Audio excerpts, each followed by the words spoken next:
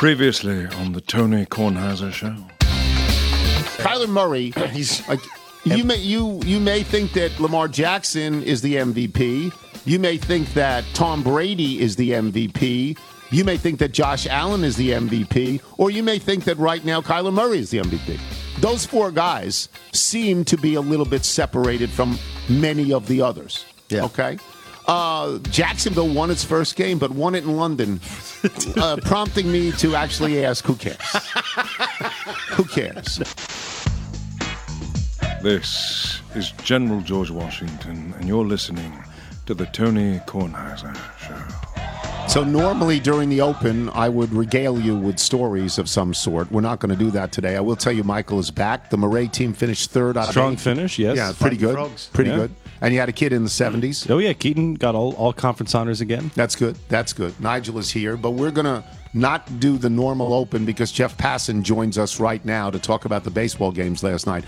I don't want to say that it was a tectonic shift last night, but maybe it was. The Dodgers were about to go out. They were down by 3 runs late in the game. They were going to go down 3-0, and then they were going to lose that series. Cody Bellinger hit a ball above his eyes and hit it out, and they won that game. Houston was about to go out. They were going to be swept in Boston. They were going to lose the series in 5. They were down 2-1 for much of the game, and then by the end of the game, they had a home run from Altuve in the 8th inning, and then somehow got 7 runs in the 9th inning, and Boston took a good starter, Eovaldi, and he was in that game at that point. So, Jeff, you take him in any order you want. Did it feel? It felt to me like last night was almost seismic. Now, it doesn't have to be because we have, game 4 in one series and game 5 in another, but it felt big last night to me. How about to you?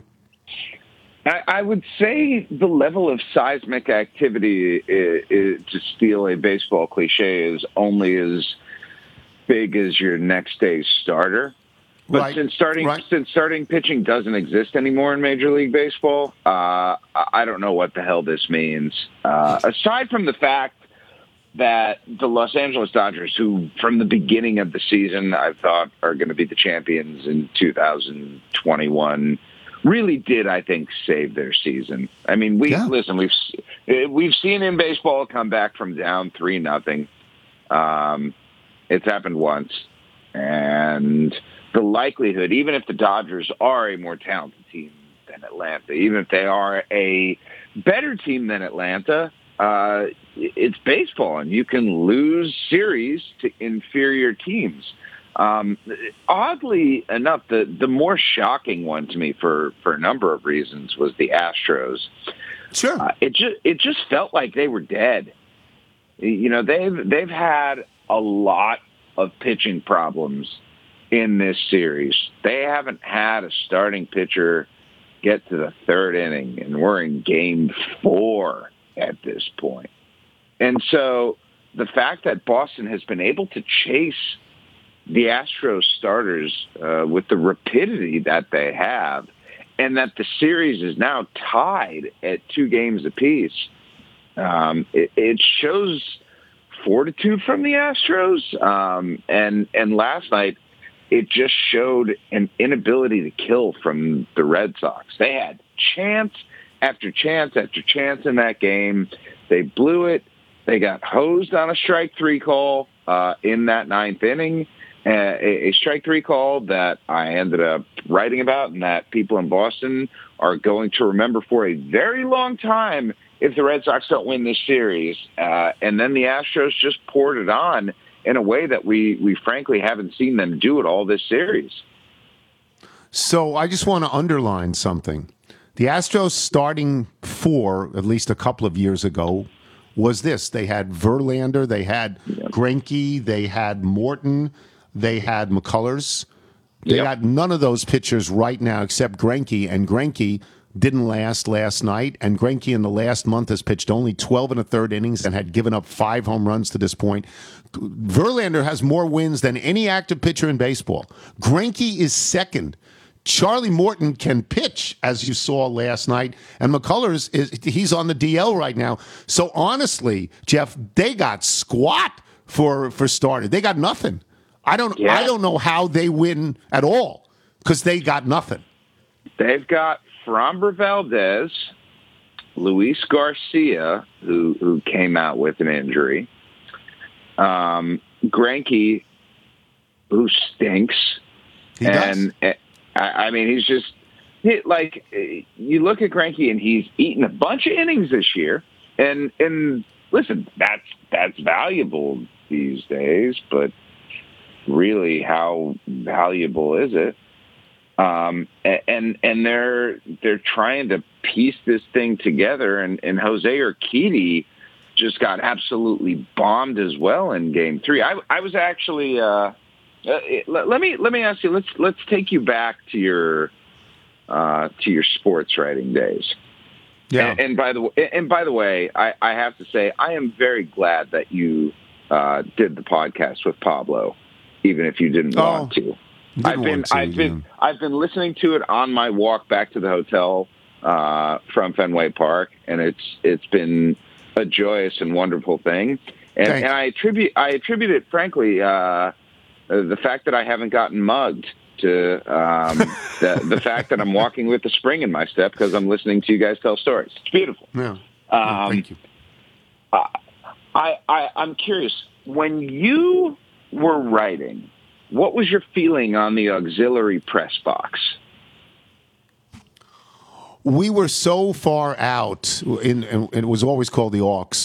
And I used to say, why am I in the aux? And then I looked around, and Jim Murray was in the aux with me, and Red Smith was in the aux with me. And I figured, well, if these guys are in the aux, I can be in the aux.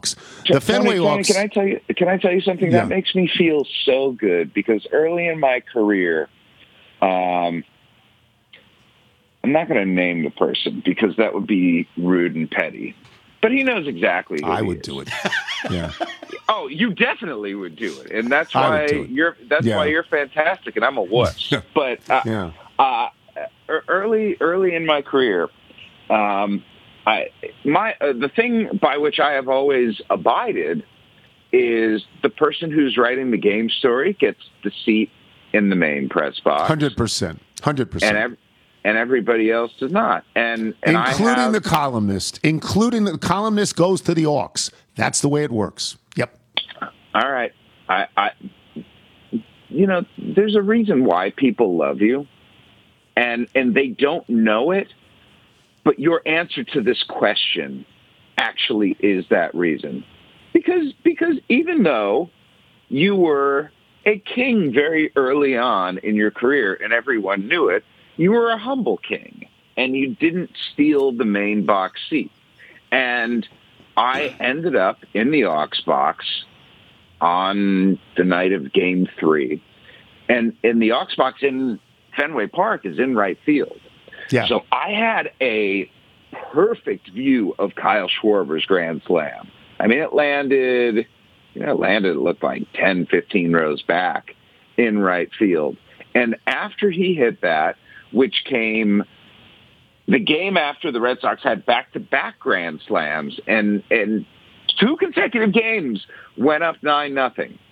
It's like, okay, well, this one's over. This one's cooked. And to see Houston weather that for 2 straight games and then do its own version of that in the 9th inning of all time. Yeah. And just pour it on like that.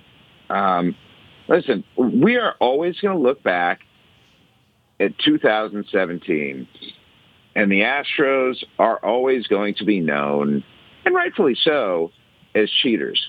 But that does not make resiliency that they have in 2021 mutually exclusive.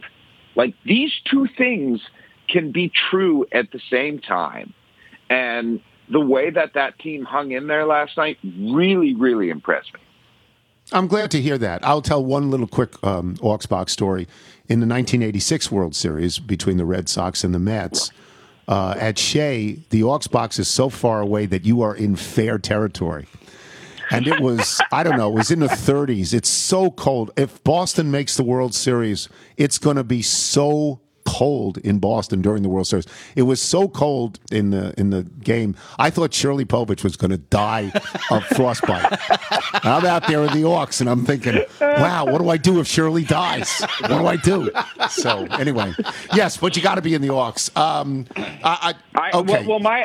The reason we're 17 years later now that I have such strong feelings about this was back in 2004, and I had just turned 24 years old.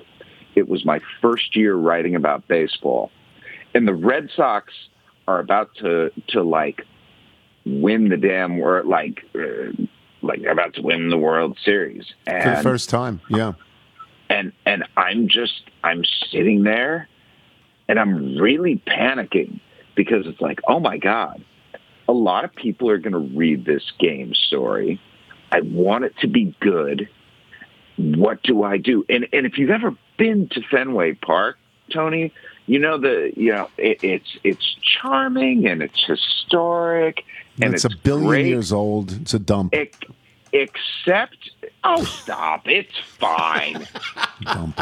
God, had the curmudgeon that one. That's what I do.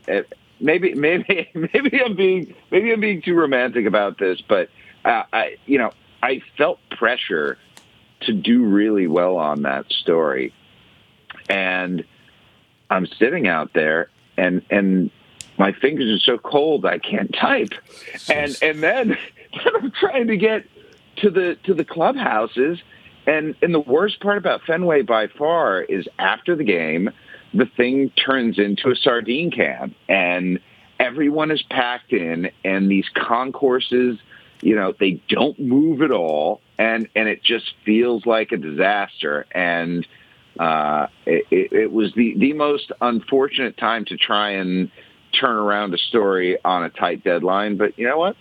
Figure it out. And then, God, the anecdote that you were telling on the podcast about stay out of the columnist's way. What happens when the columnist changes the story idea and wants your lead? Well, I've not been faced with that. I do know some people I used to work not with at my papers, but at other papers. I know that they used to do things like that. Yeah, that's usually a situation where you basically say, "Look, I'm in, right? I'm already in." So I mean, we'll both do the same thing, but you can't. I'm not going to back away now because I'm under a deadline. When you're 24 years old, do you say that? Maybe I'm just a wuss. I don't know. I mean, it depends because you will see your career flashing before your eyes. If you antagonize someone who is a star at a particular paper and that person then has it in for you, that's not a good circumstance. I was lucky I was never faced with that situation. Well, I never it taught was. me I can write the most important lead of my career in 4 minutes with my editor breathing down my neck. Oh, you can do it. Get this do in. it. You can talk it. You can talk it out in your own mind, and you can actually do it. You can do it. This is a pleasure. I didn't do much baseball here, so let me get back to just baseball for a second, and also to say about Fenway, it's a great place to be. It's a tough place to work. Yeah. That's what I would say. There we go. I think the Astros and the Red Sox are up in the air because neither team has great pitching, and both teams can hit. I'm not sure I believe that about the Dodgers. I don't know who they're going to start in 4 and 5. I know they want to get to 7. 6 and 7. I don't know if they can. And in 6, Warrior guard Max Scherzer has a dead arm. So I don't know what that's going to be. They still look to be in a precarious situation. They may have only saved themselves briefly. How do you feel about that? They're in a precarious situation, but they also have the great differentiator, which is they're more talented than Atlanta. They are. Up and down. And they are. They're deeper than Atlanta. And if they stop being so damn cute with their pitching, maybe they can actually win one of these games. And to me, there's a very interesting thing going on in baseball right now. And I am genuinely curious how you feel about this because I'm trying to to work this story out in my head and how I'm going to write it. It feels like the games in the playoffs have been very interesting and absolutely interminable at the same time. And Yeah, these are 4.5 hours. These are two things that run in conflict with each other, because I sit here as a baseball fan nonpareil, and I love so many things about the game, but I'm also someone who recognizes that 4+ hour games just are not the way to sell this product to fans. And I hate calling it a product, by the way. It sounds so corporatized, but it's the reality. How many other things in sports demand 4.5 hours of your time going past midnight quite often and into the next day? That's just not the case. And the fact that the Dodgers have used, I believe, 8, I'm not covering that series, but I believe the numbers are 8, 7, and 9 pitchers in the first 3 games of this series, tells me that baseball has shifted, and has shifted so far in a particular direction where when you have a team that's got Max Scherzer, that's got Walker Buehler, and that's got Julio Urias, in Scherzer, a top 5 pitcher in baseball, and Buehler, arguably a top 5 pitcher, but also someone who's been incredible in the playoffs in the past, and Urias, who won 20 games. When you've got those 3 starting pitchers and you wind up using your bullpen as much as you do, there's an odd imbalance in place there, and one that I think a lot of people, even diehard fans of the sport, might not be ready to embrace quite yet. And at very high levels of the sport, Tony, there are people who are concerned about this very thing, about the fact that we have these close games, these walk-off games, these games that historically and theoretically should be really, really interesting, but are plagued by this different version of baseball that we're seeing, where they wonder, have we gone too far with, now I'm not going to call it the sabermetric element of the game, even though that's the root of all of this, but have the individual decisions that we now know optimize winning made baseball as a greater good, baseball as a whole, a worse thing? As the great baseball fan Willie Shakespeare once said, it's too clever by half. And I think that's what we see, is that everybody wants to make this decision that gets put it on a tablet somewhere, that they did it. Look who I brought in the 3rd inning. But you took out somebody who gives you 7. You're an idiot. So I agree with that. Alex Cora last night, a guy who has pushed all the right buttons, who strategically might be the best manager in baseball. Even he, after the game last night, admitted bringing in Nate Eovaldi, and his Game 2 starting pitcher in the 9th inning, was a mistake. And, we've seen this with Julio Urias in that series. Game 2 ends up giving up, the runs that ultimately lead to another walk-off for Atlanta in the Dodgers-Braves series. And it's just like one thing I try not to do is to say that just because I've seen this lately, that recency bias is going to tell me it's a bad thing. Just because it's a small sample doesn't mean that we can extrapolate this out and call this a problem. But damn, when you have those two things conspiring, it's very hard to ignore. I agree. I do. Thank you, Jeff. I cannot say anything better than that. The games, you cannot start a baseball game 40 minutes before a football game and end 40 minutes after the football. It's just, and I love it, but you won't make any new fans this way. You won't. Thank you, Jeff. We'll talk soon. Jeff Passan. Thank you, Tony. Wonderful to talk to. Absolutely wonderful to talk to. By the way, the podcast he is referring to is not mine. It's Pablo's, the ESPN Daily, I think it's called. And he did a whole bunch of stuff with me and Wilbon about, PTI lasting far longer than it should. We will take a break. Booger McFarland joins us when we return. I'm Tony Kornheiser. You're listening to The Tony Kornheiser Show.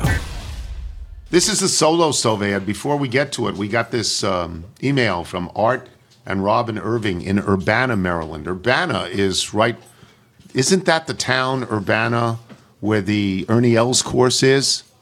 I believe so. Yeah, isn't that the town? It says, Googling. Dear Tony, tonight my wife Robin and I enjoyed our first campfire using our brand new Solo Stove. Camping for us means sitting outside in our own backyard, but that's okay. We're old. Not quite as old as you, but still old.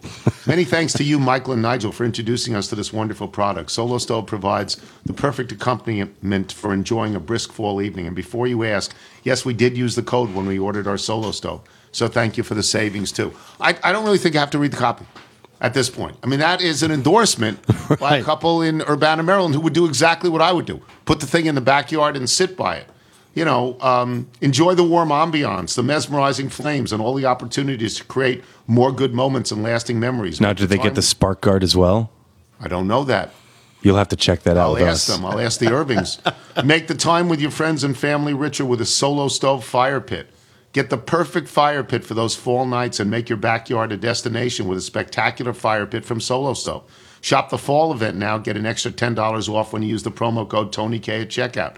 They're so confident you'll love it, they offer a lifetime warranty and a 30-day free return policy. Just go to solostove.com and remember, you get $10 off when you use the promo code TonyK. I just can't do it better than to read an email from somebody who listens to the show and consequently bought the Solo Stove. The people at Solo Stove should be ecstatic with this. And use the code, people. You're listening to The Tony Kornheiser Show.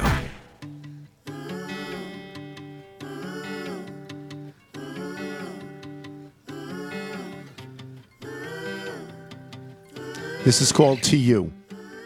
This is by Jessica Mitchell, sent in by her dad, Michael. Tremendous talent. She really is. A check-in from Canadian roots singer-songwriter Jessica Mitchell, not to sugarcoat it. COVID resulted in a canceled tour, 4 canceled festivals, and a travel ban. Easily decimated the momentum of her career, saved only by Celine Dion's recording of her song The Chase. Plenty of other artists in the same boat over the last 18 months, to be clear. She's getting back at it. A couple of live shows finally scheduled. Her ability to play live anytime, anything, anywhere will keep her moving forward. Such talent. Yeah, just keep Such talent. Just keep going, Jessica Mitchell. Wow.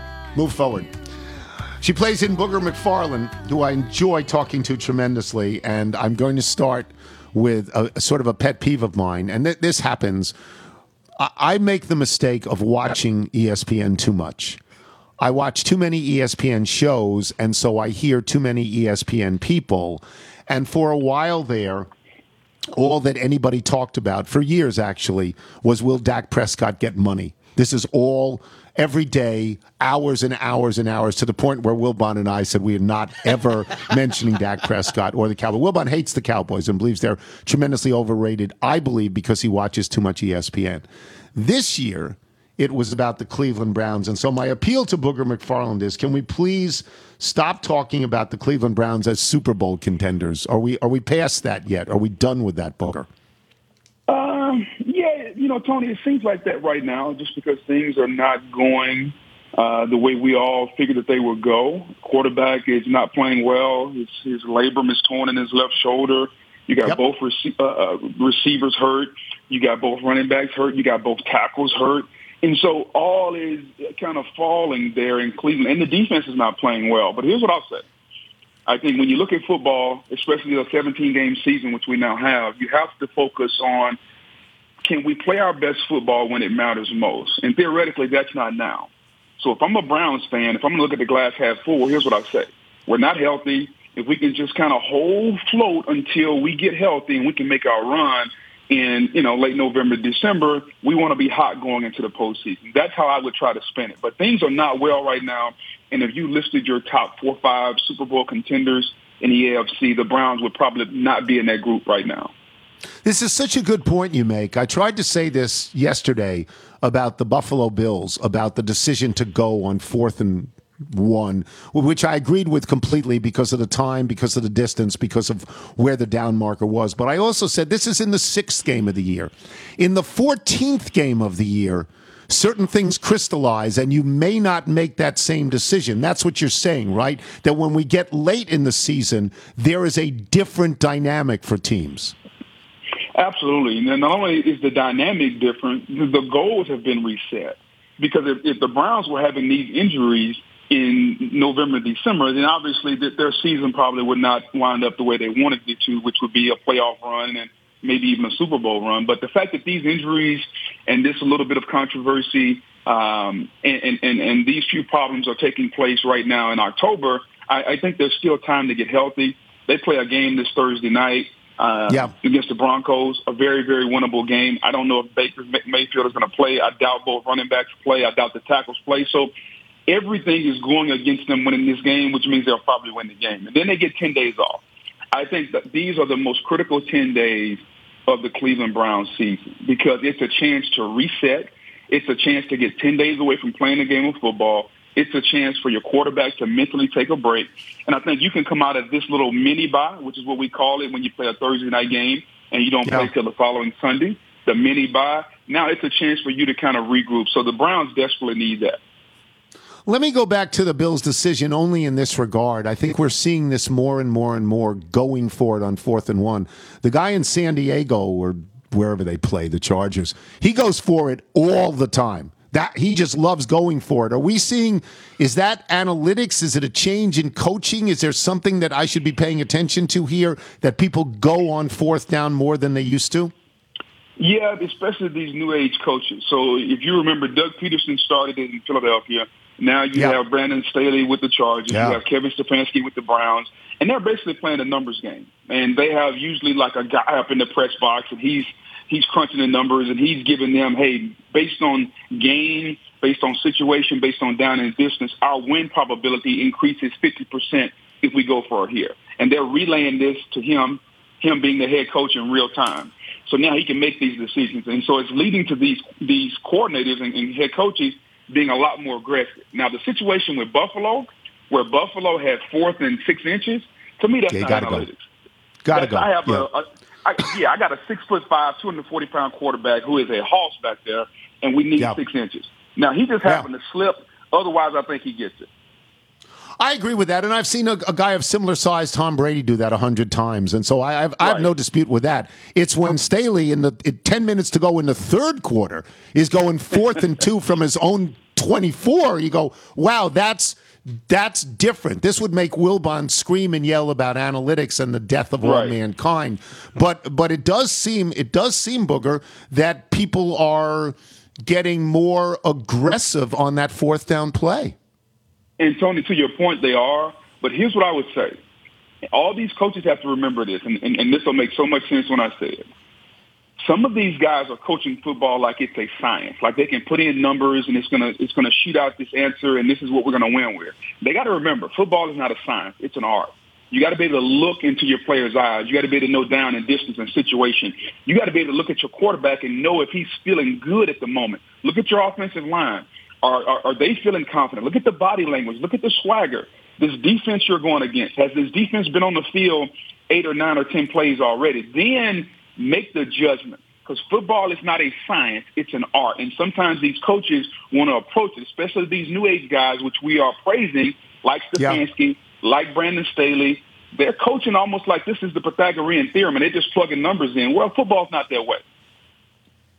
Like to hear that. By the way, are there conclusions? We're a little bit more than a quarter of the way done with the season, maybe a third done with the season. There are 3 teams that I find very interesting. One is Baltimore because they run the ball a lot. One is the Chargers, and I know the Chargers recently lost, but they've got a young stud quarterback. And the other one is the Cardinals, who have not yet lost and really showed well last week as well. It's hard for me to believe they're this good, but do you have any conclusions about those 3 teams, Baltimore, the Chargers, and the Cardinals? Yeah, I think that the Chargers have the best quarterback. Although he didn't play well against Baltimore. Did not. I think out of those 3 teams, Baltimore has the best team, even though they have the most guys in the NFL on injury reserve. It's amazing the job that Eric DeCosta and John Harbaugh have done, and it's simply because, Tony, they know who they are. They have an identity. They have a culture that they've built. They understand how to win. That defense led by Wink Martindale is playing outstanding. And Lamar Jackson is playing MVP football, and you have to give him credit. He's improved as a passer. Now, the wild card amongst that group is the Arizona Cardinals because we see it, but we don't believe it because we've been conditioned to think that Cliff Kingsbury and his air raid offense can't get it done. Well, Tony, I got to tell you, they're playing well. They're more physical. They are defending. J.J. Watt's made a difference. I know the statistics don't say so, but he's making a difference. And Kyler Murray is playing at a high level. So I think all three of those teams are real. I do think that Baltimore is the best team of that bunch because their defense is the best. But I think all three of those are going to be playoff teams. It kills me because Wilbon is so happy about another Arizona team. If Wilbon bought a house in California, there'd be so many more teams I'd have to hate. I'll get to the obligatory ESPN question. Are the Cowboys actually good, or are they just beating bad teams? Are they actually good? Yes, the Cowboys are good, and it has nothing to do with the offense. Last year, Tony, before Dak Prescott got hurt, they were averaging 33 points a game. This year, they're averaging 34 points a game. So the offense has been dynamic as long as Dak has been in there. Now, what's different is the defense, because the defense has improved. They're allowing 6 fewer points per game, which doesn't seem like a lot, but it goes a long way when the difference between winning and losing in the NFL is very, very minute. You got to give Dan Quinn, the coordinator, a lot of credit. Trayvon Diggs is playing at a Deion Sanders type level. No, he's not Deion, but he's playing with that type of confidence, which I think is kind of being permeated through that defense.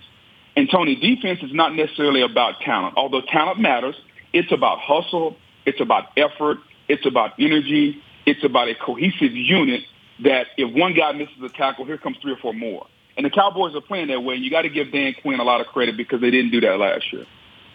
Now, let me get to college. Let me get to your alma mater, LSU. And by the way, as soon as you go to LSU and you play a while in the pros, you then get a job at ESPN. Okay, it's Spears, it's Clark, it's Booger. They've all got jobs. Your thoughts on Ed Orgeron getting the boot? He less than 2 calendar years ago, he won the national championship. LSU, that whole conference does this, but I guess LSU and Auburn do it quicker than everybody else. What are your thoughts on that? I'm forever grateful for Coach O. And I think LSU and the people in Louisiana should be indebted to him based on him bringing a national championship to Louisiana. And you got to give him a lot of credit for that because he went out and he got Joe Burrow. He hired Joe Brady. He hired Dave Aranda. You got to give him a lot of credit for that. Now, as much credit as you can give him, you also have to give him blame because when he got to the top of the mountain, he did not handle success well. He just didn't. I think if you go back and look, and I don't want to go back and list every situation or incident that happened from the moment he won the national championship until now, he's made so many missteps, along with the fact that LSU's only 9-8, which will not suffice. And so success oftentimes reveals who you are. Just like rough situations, they don't necessarily show your character, it just kind of brings out. And I think Coach O, his ego and his bravado, the same ego and bravado that makes him the type of coach that says LSU will play anybody, anywhere, anytime, is the same type of ego and bravado that led him down this road where ultimately it cost him his job. Just because sometimes you have to be able to humble yourself to say, you know what, I screwed up. I got to change. I got to do something different. And by the time he got to that point, I think it's been too late. And I think the AD, Scott Woodard, decided that it's time to go a different direction. And on top of all that, Tony, you know as well as I know, it's no different than this. If a company hires a new president, that president is going to want to hire his own people. That's exactly right. That's exactly right. LSU has a new athletic director, and ultimately he wants to hire the one person he's going to be judged by, which is the head football coach. And our new AD did not hire Ed Orgeron. So ultimately, whether it was sooner or later, he was going to want to hire his own football coach. It just happened to be sooner.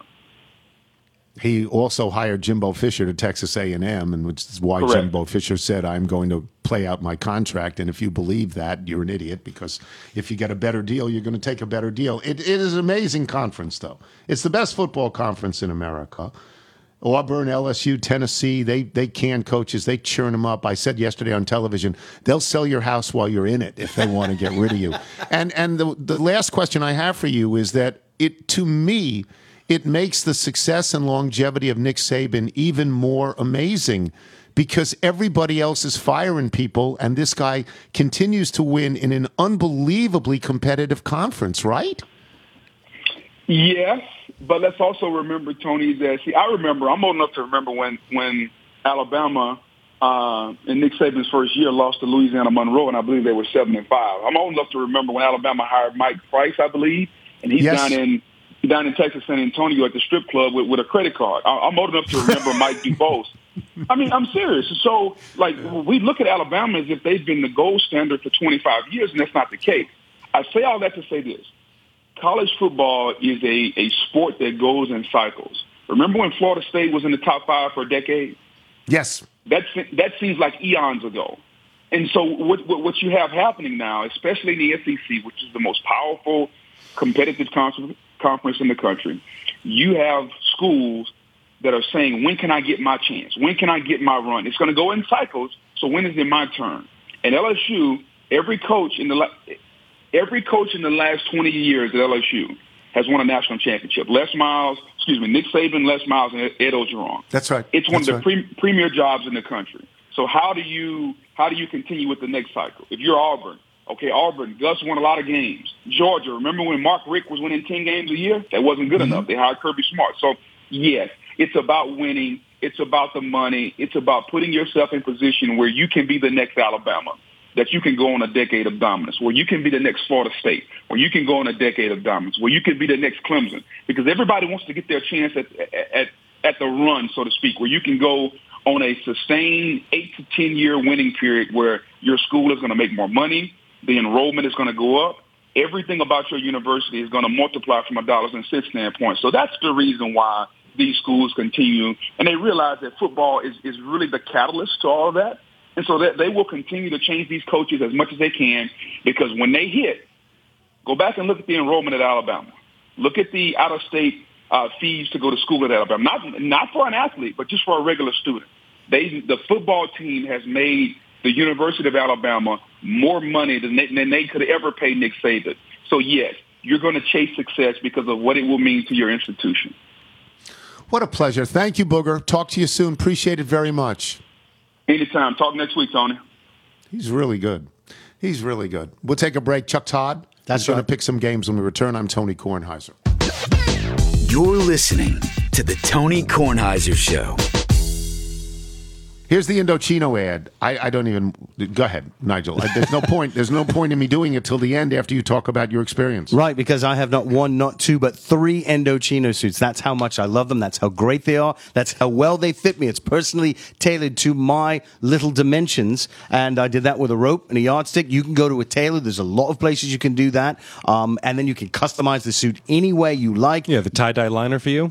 Oh, no, I got the Union Jack. Got the Union Jack. Got to be, And you love them. I love them. Yeah, I'm going to get a 4th. It makes me, and you've seen me out. We talked about this the other day. Oh, good. Yeah, it makes me feel great when I wear this suit. So I love every opportunity I can to put it on, and it's very affordable. Indochino offers completely custom-fitted suits, shirts, casual wear, and more at surprisingly affordable prices. Every piece is made to your exact measurements, and you can customize every detail. Choose everything about your suit, from the fabric, the lapel, the monogram, the statement linings. You can create a suit that fits you and your style perfectly. And the best part is that Indochino suits start at just $399, and all these customizations are included. Indochino is now open. Nigel alluded to this. You can go there and get measured. Indochino is now open at select Nordstrom stores, giving you even more ways to get great-fitting, personalized clothing. Find your nearest location at Indochino.com. And right now, you can get $50 off any purchase of $399 or more by using the code TonyK at checkout. That's $50 off a purchase of $399 or more at INDOCHINO.com. Promo code TonyK. They ask us to personalize these reads. It's easy to do when someone here buys the product. Use the code, people. This is the Tony Kornheiser Show. Tony Kornheiser Show.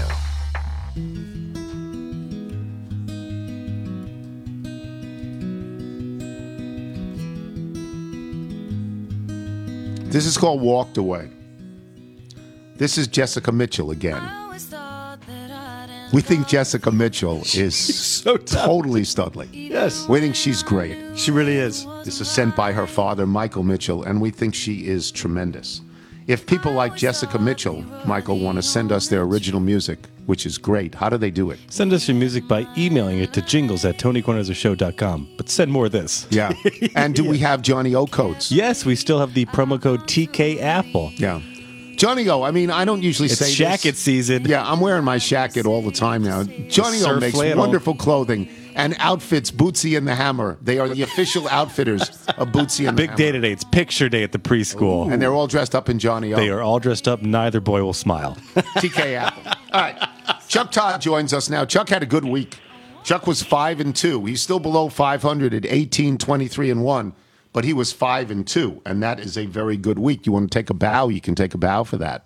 Yeah, it's still a losing record, but considering I was listening to the podcast on Monday, which Michael, by the way, your father apparently has confessed that he just walks around without pants now.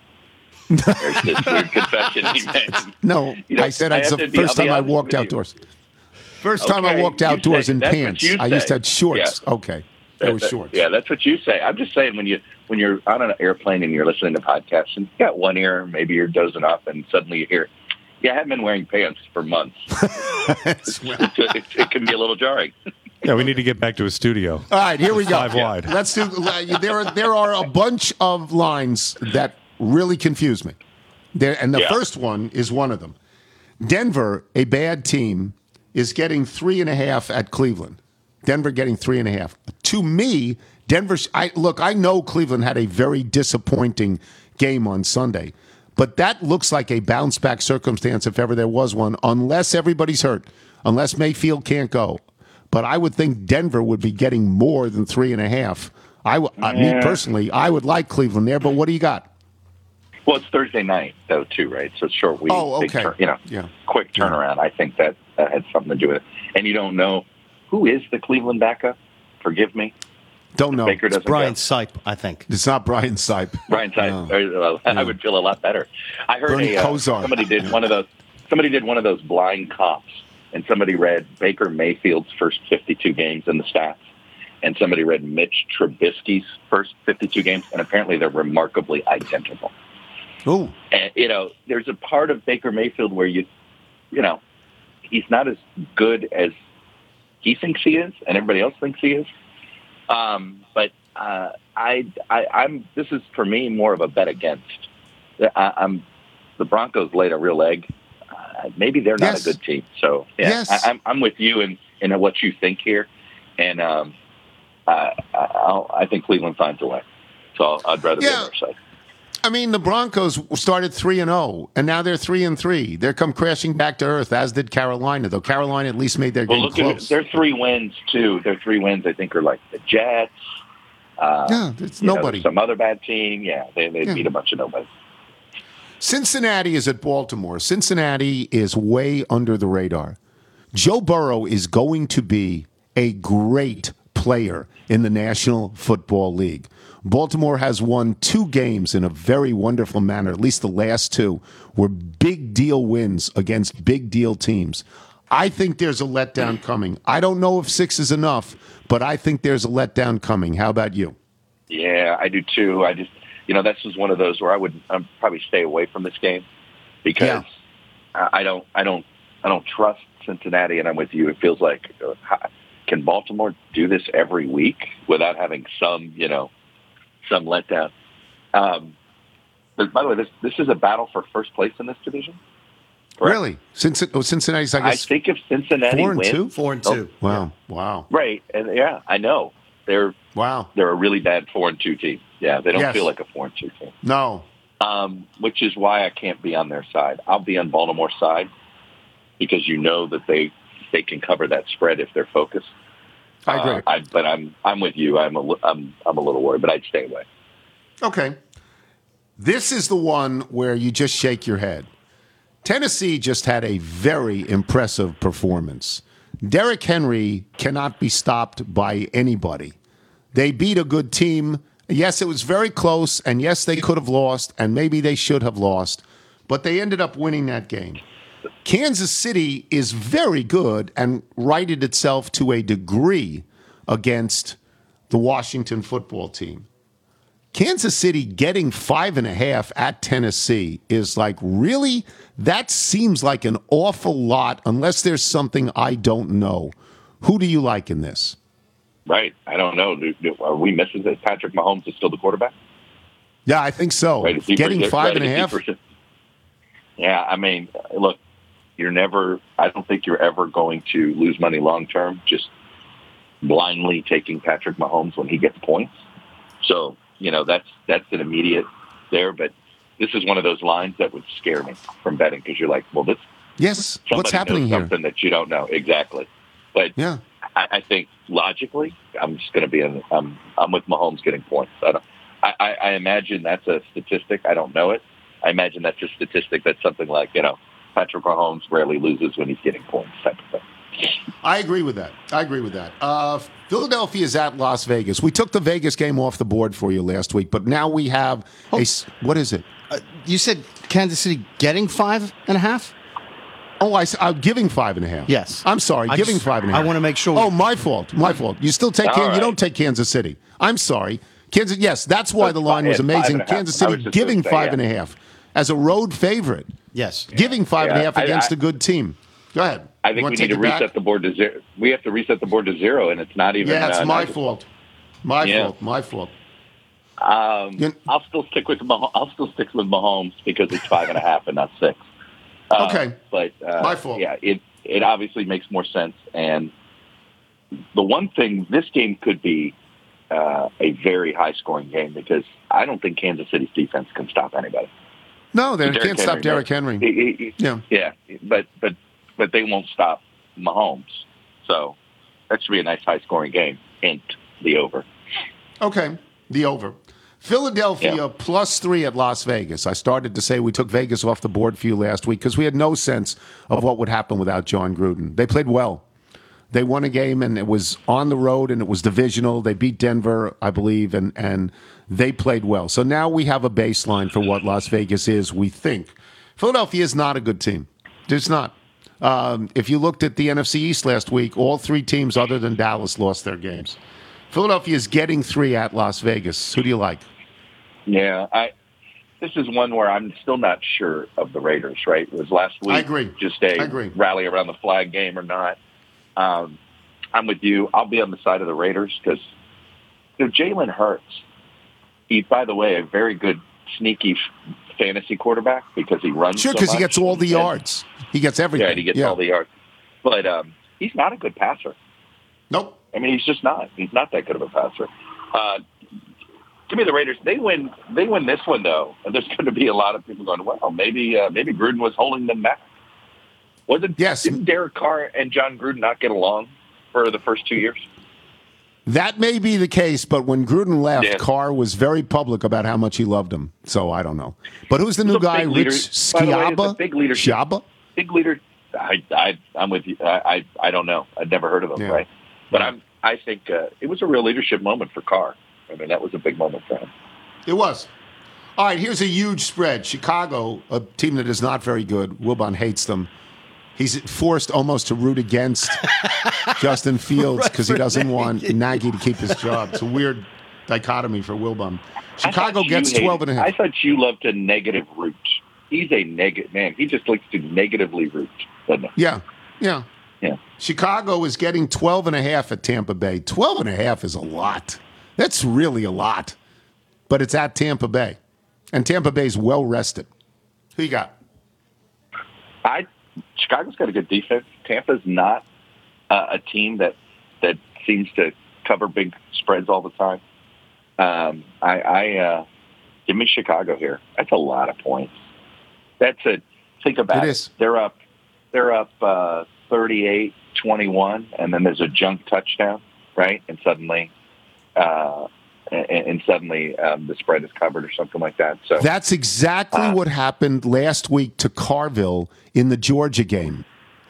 Georgia's up 26, and then the other team drives, and they're just eating up the clock, and it doesn't really matter to Georgia. And on the last play of the game, they score and they cover, and that was a really bad beat if you had Georgia. Yeah. So you'll take Chicago. Yeah, I'll take Chicago on all those points, definitely. New Orleans, which is not a good team. Not a good team. we don't know about Jameis Winston. New Orleans is giving 5 on the road at Seattle. I understand Seattle does not have Russell Wilson, and they do have Geno Smith, who I didn't know was in the league. I did not know he was still in the league. But New Orleans giving 5 on the road in Seattle strikes me as a lot. How about you? I agree. And Seattle played pretty well for a team. Like, I think we were trying to figure out, was Seattle going to just collapse without Russell Wilson, and they didn't. At home in prime time, getting points. I like Seattle here, but also because I'm with you, I don't think you could trust Jameis Winston to cover that kind of number. It's a big number on the road for Jameis, Mr. Interception Winston. It's not only a big number on the road. I've been to every stadium in the league, and in terms of outdoor stadiums, that's the loudest. Yeah. Seattle is the loudest. So, yeah, I would take Seattle in that. Here's our last game. The Washington football team is getting 9.5. That's a lot. It's at Green Bay. They're getting 9.5. I would just say this from my own personal experience.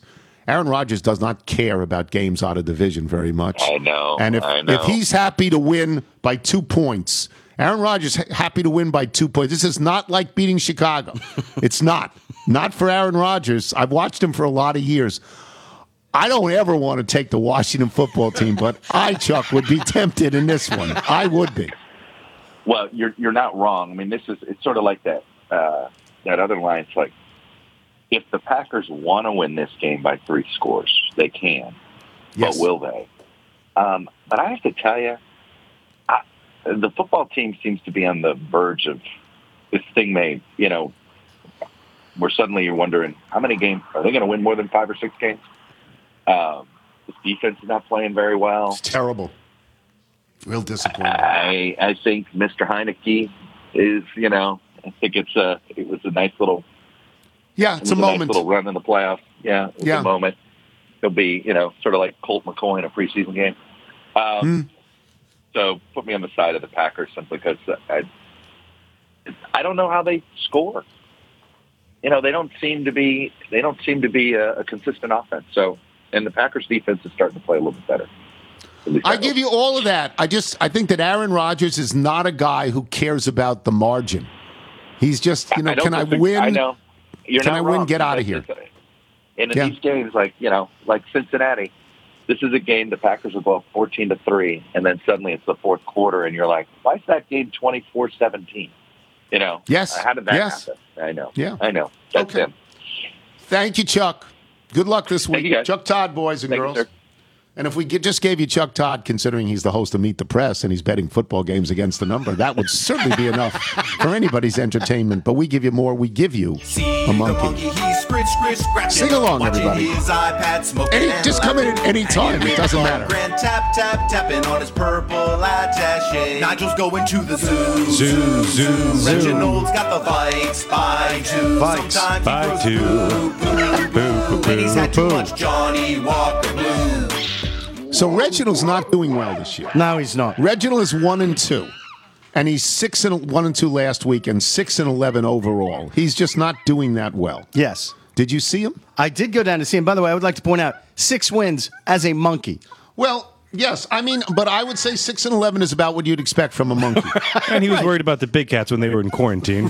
Yes. There's a lot of drama going on down at the National Zoo. I did go down to the National Zoo, Mr. Tony. He was there, was very busy, carving pumpkins. Oh, good for him. Getting the Halloween decorations. He had 2 pumpkins he had finished. One, a stunning likeness, you won't be surprised, of Bud Grant, and another one of William Howard Taft. So William Howard Taft. Yeah, wasn't quite expecting that one. And apparently he's also got into a fight with the baboons next door, who are already setting up Christmas decorations. You can't do that. It's too early. You cannot jump the gun like that. Right, so we're on the side. That's why they're baboons, by the way. Exactly. Cannot trust baboons. So the first match we gave him was Denver at Cleveland, getting 3.5. And this is a lovely photograph he showed me, skiing in Aspen with Carl Mecklenburg, Dan Reeves, and Terrell Davis. Clearly, that indicates that he likes Denver. He does like Denver. Yes. Didn't realize he was also a big skier, so he will take the Broncos in that. Now, the next one we gave him was Cincinnati getting 6 at Baltimore. And this was another lovely photograph of him windsurfing in the Bahamas. I think it was Nassau. I'm not sure exactly. But he's with Boomer Esiason, Chris Collinsworth, and Johnny Bench, all key figures in the city of Cincinnati. Absolutely. Yeah, the Queen. Absolutely. Called the Queen City, isn't Queen it? City, Cincinnati. Yes. I think that Joe Burrow is going to be great.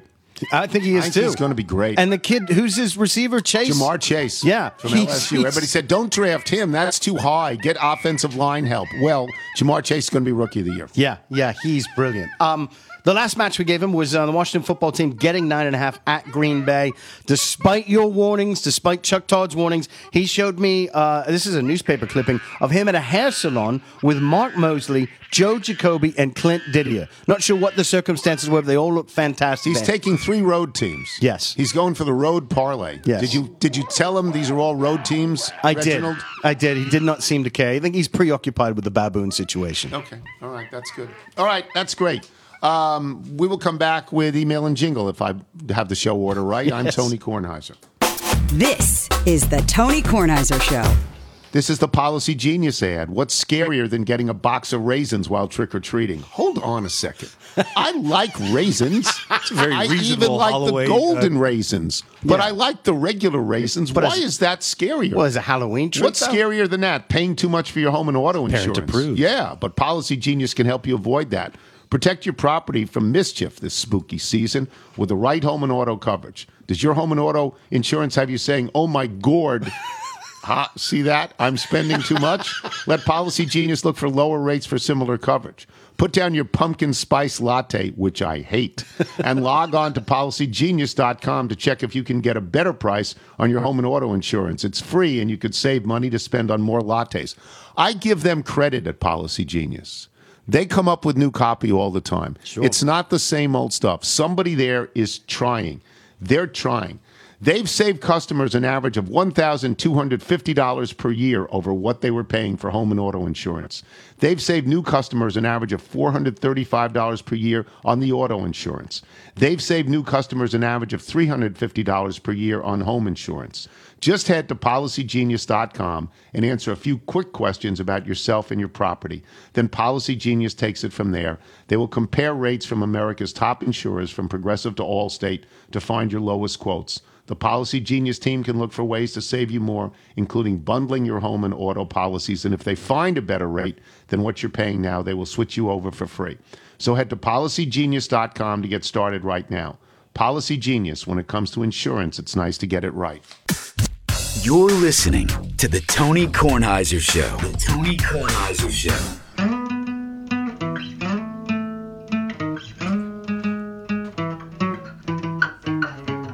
Here comes Tony's mailbag. Got your emails, faxes, and your notes. Here comes Tony's mailbag. We're gonna read some for all of you folks. La Cheeseria. David Delabrita. Very lovely. Yes. Very lovely. Nigel, you want to do the Bethesda Bagel ad? Oh, yes, thank you. Bethesda Bagels, we love them. You will as well. We got the bagels today. Got the bagel sandwiches on Monday, but pop on in. Yes, sorry you missed that. Nigel had yours. we'll get more Times two. soon. Just go to BethesdaBagels.com for the location in the DC area nearest you. Then pop on in and you'll be thrilled. That'll do it for us today. Before we get to the mailbag, let me just say, oh, hello, Mr. Soul. I dropped by to pick up a reason for the thought that I caught that my head is in the event of the season. Why, in crowds, just a trace of my face could seem so pleasing. I'll come out to the change, but a stranger is putting the tease on.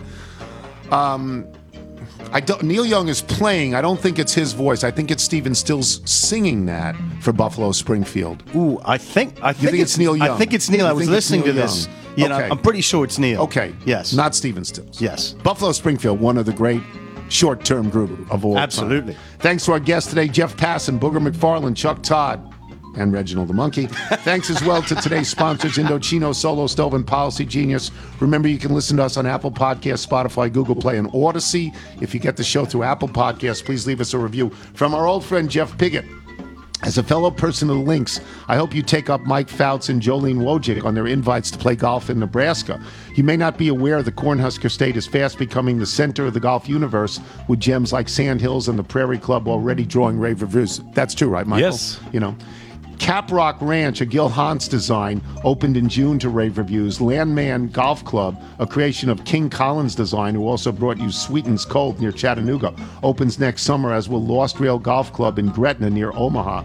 All promise to be great tracks. Links to all below for your reference. I can help you and Michael get on all but one. For Sand Hills, you'll need to go to the great Jimmy Dunn. After all, I'm just a little.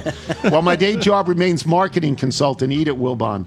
I'm now 3 years into my second career as a certified golf club fitter, bona fides attached. Wondering if I can become the official golf club fitter of the Tony Kornheiser Show? Sure. If so, I would be happy to fit you and Michael on your way to Nebraska. I guarantee you will hit the ball better after a fitting session. Jeff Piggott, West Des Moines. Isn't that nice? That's a wonderful really offer. Nice. Here's a great haiku about Carville's cursing from Shad. Crappy phone, the drawl, I assume every third word most likely is swear. Yeah, probably. Sure, absolutely. Carville had a bad week. He's like 1-6. We won't hear from him. We're not going to hear from him. From Michael Reagan in Melbourne, not Melbourne, Florida, Melbourne, Australia. Big one. Greetings from Australia. I was driving with my 6-year-old listening to the show Killer Returns. Carville came on. My son, Dad, what did that man say? Me, I don't really know. No one does. Son, Dad, why do you listen to the show then? Me, honestly, son, I have no idea. It stinks. Cut to that night, I hear him calling his 3-year-old brother T-Boy Latchule. Close enough. A new little is minted. Keep up the great work. From Mark Holmes in Nigeria. Long-time Little, lifetime Atlanta Braves fan. For years, I wondered why I continued to pay attention to your Washington Nationals rants while living here in Africa, until last night when I saw Blake Trinan warming up in the bullpen for the bottom of the ninth in Game 1 of the NLCS. Remembering your love for him put a smile on my face and gave me confidence for our eventual win. From Todd Derry in Orange Village, Ohio.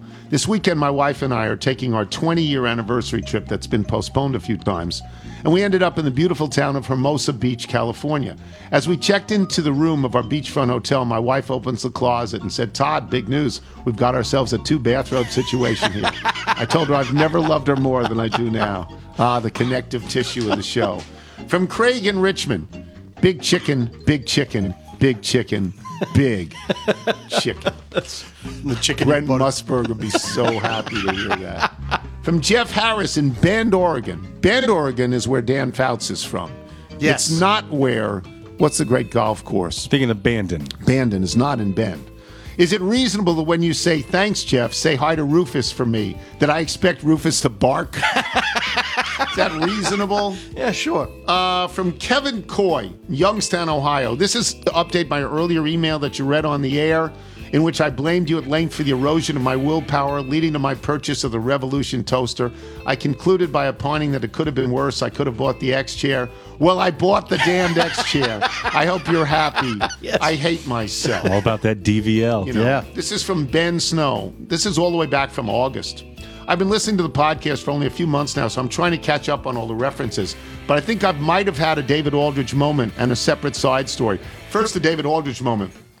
I have ordered 3 basic T-shirts and 1 pair of house shoes from LL Bean, but for some reason, that justifies LL Bean sending me the same catalog that Michael got, the one centered around betting. Does this thin connection count as a David Aldridge moment? Oh, Do you remember of course that? it does. Okay. I apologize for wasting your time if not. Secondly, I've told the joke about the talking dog 3 times to other people, including on a date. Every time I've told the joke, it has failed to land as well as when it did on the pod. Don't worry, I got a second date. Thank you for your time. Hello to the crew. Just such a lovely thing. Such a lovely thing. If you're also many months ago, I talked about St. John and St. John being in Newfoundland. And it's in New Brunswick. It's in the fine province. St. John is in New Brunswick. St. John's is in the fine province of Newfoundland. There you go. Reset the board, Nigel. That's from Roger Fleming. That's on me. Quispamsis. Okay? His name is Roger Fleming. He's probably from Quispamsis, which is 10 miles from the port city of St. John. We get to it. Months later, we get to it. Eventually. If you're out on your bike tonight, everyone, as always, do wear white. Why do I want to puke?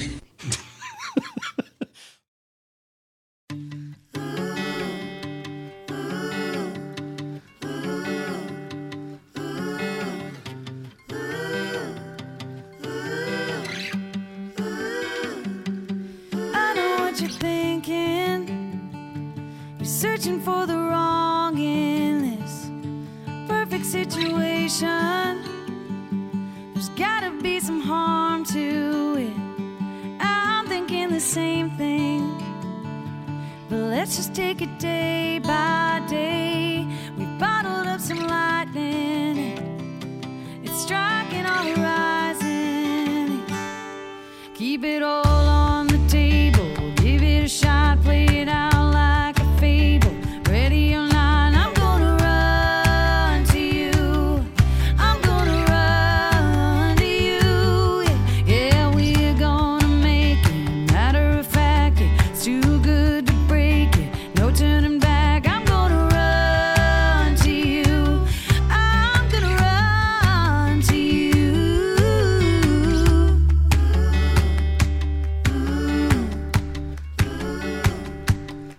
Run to you. I know it's a long list. You've got yours and I've got mine. Reasons not to trust this, but I'm thinking maybe not this time. 'Cause if it ain't broke, don't fix it.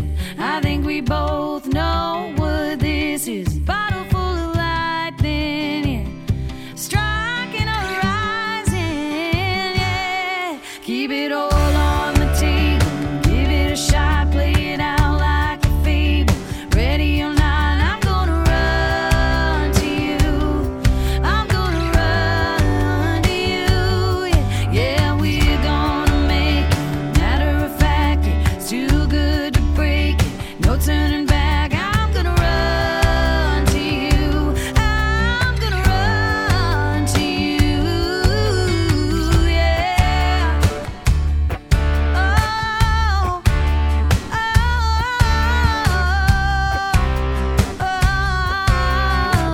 oh, yeah.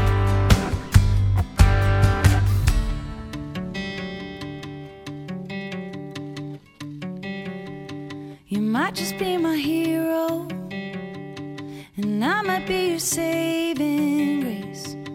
We just got to ride the wave.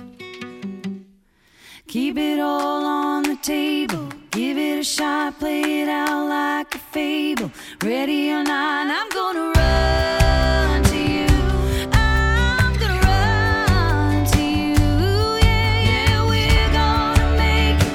Matter of fact, it's too good to break it. No turning back. I'm gonna run to you. I'm gonna run to you. Oh, yeah. I'm gonna run to you,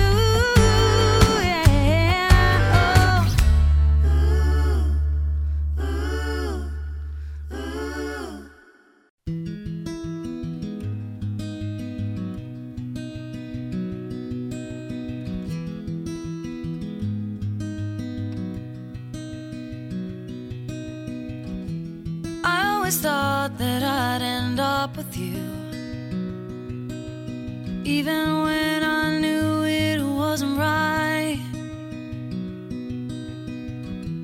I always thought that you were the only truth in my life. Carefully, I've gone through the years, thinking I'd be safe to stay right here.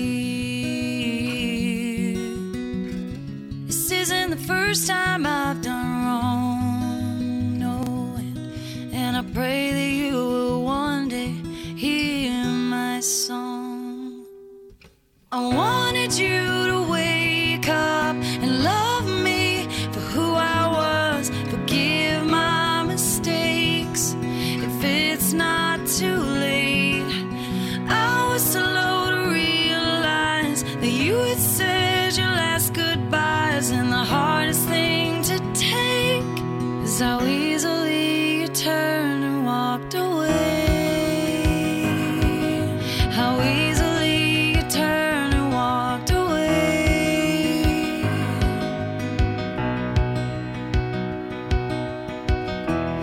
I always felt a little uncomfortable. Oh,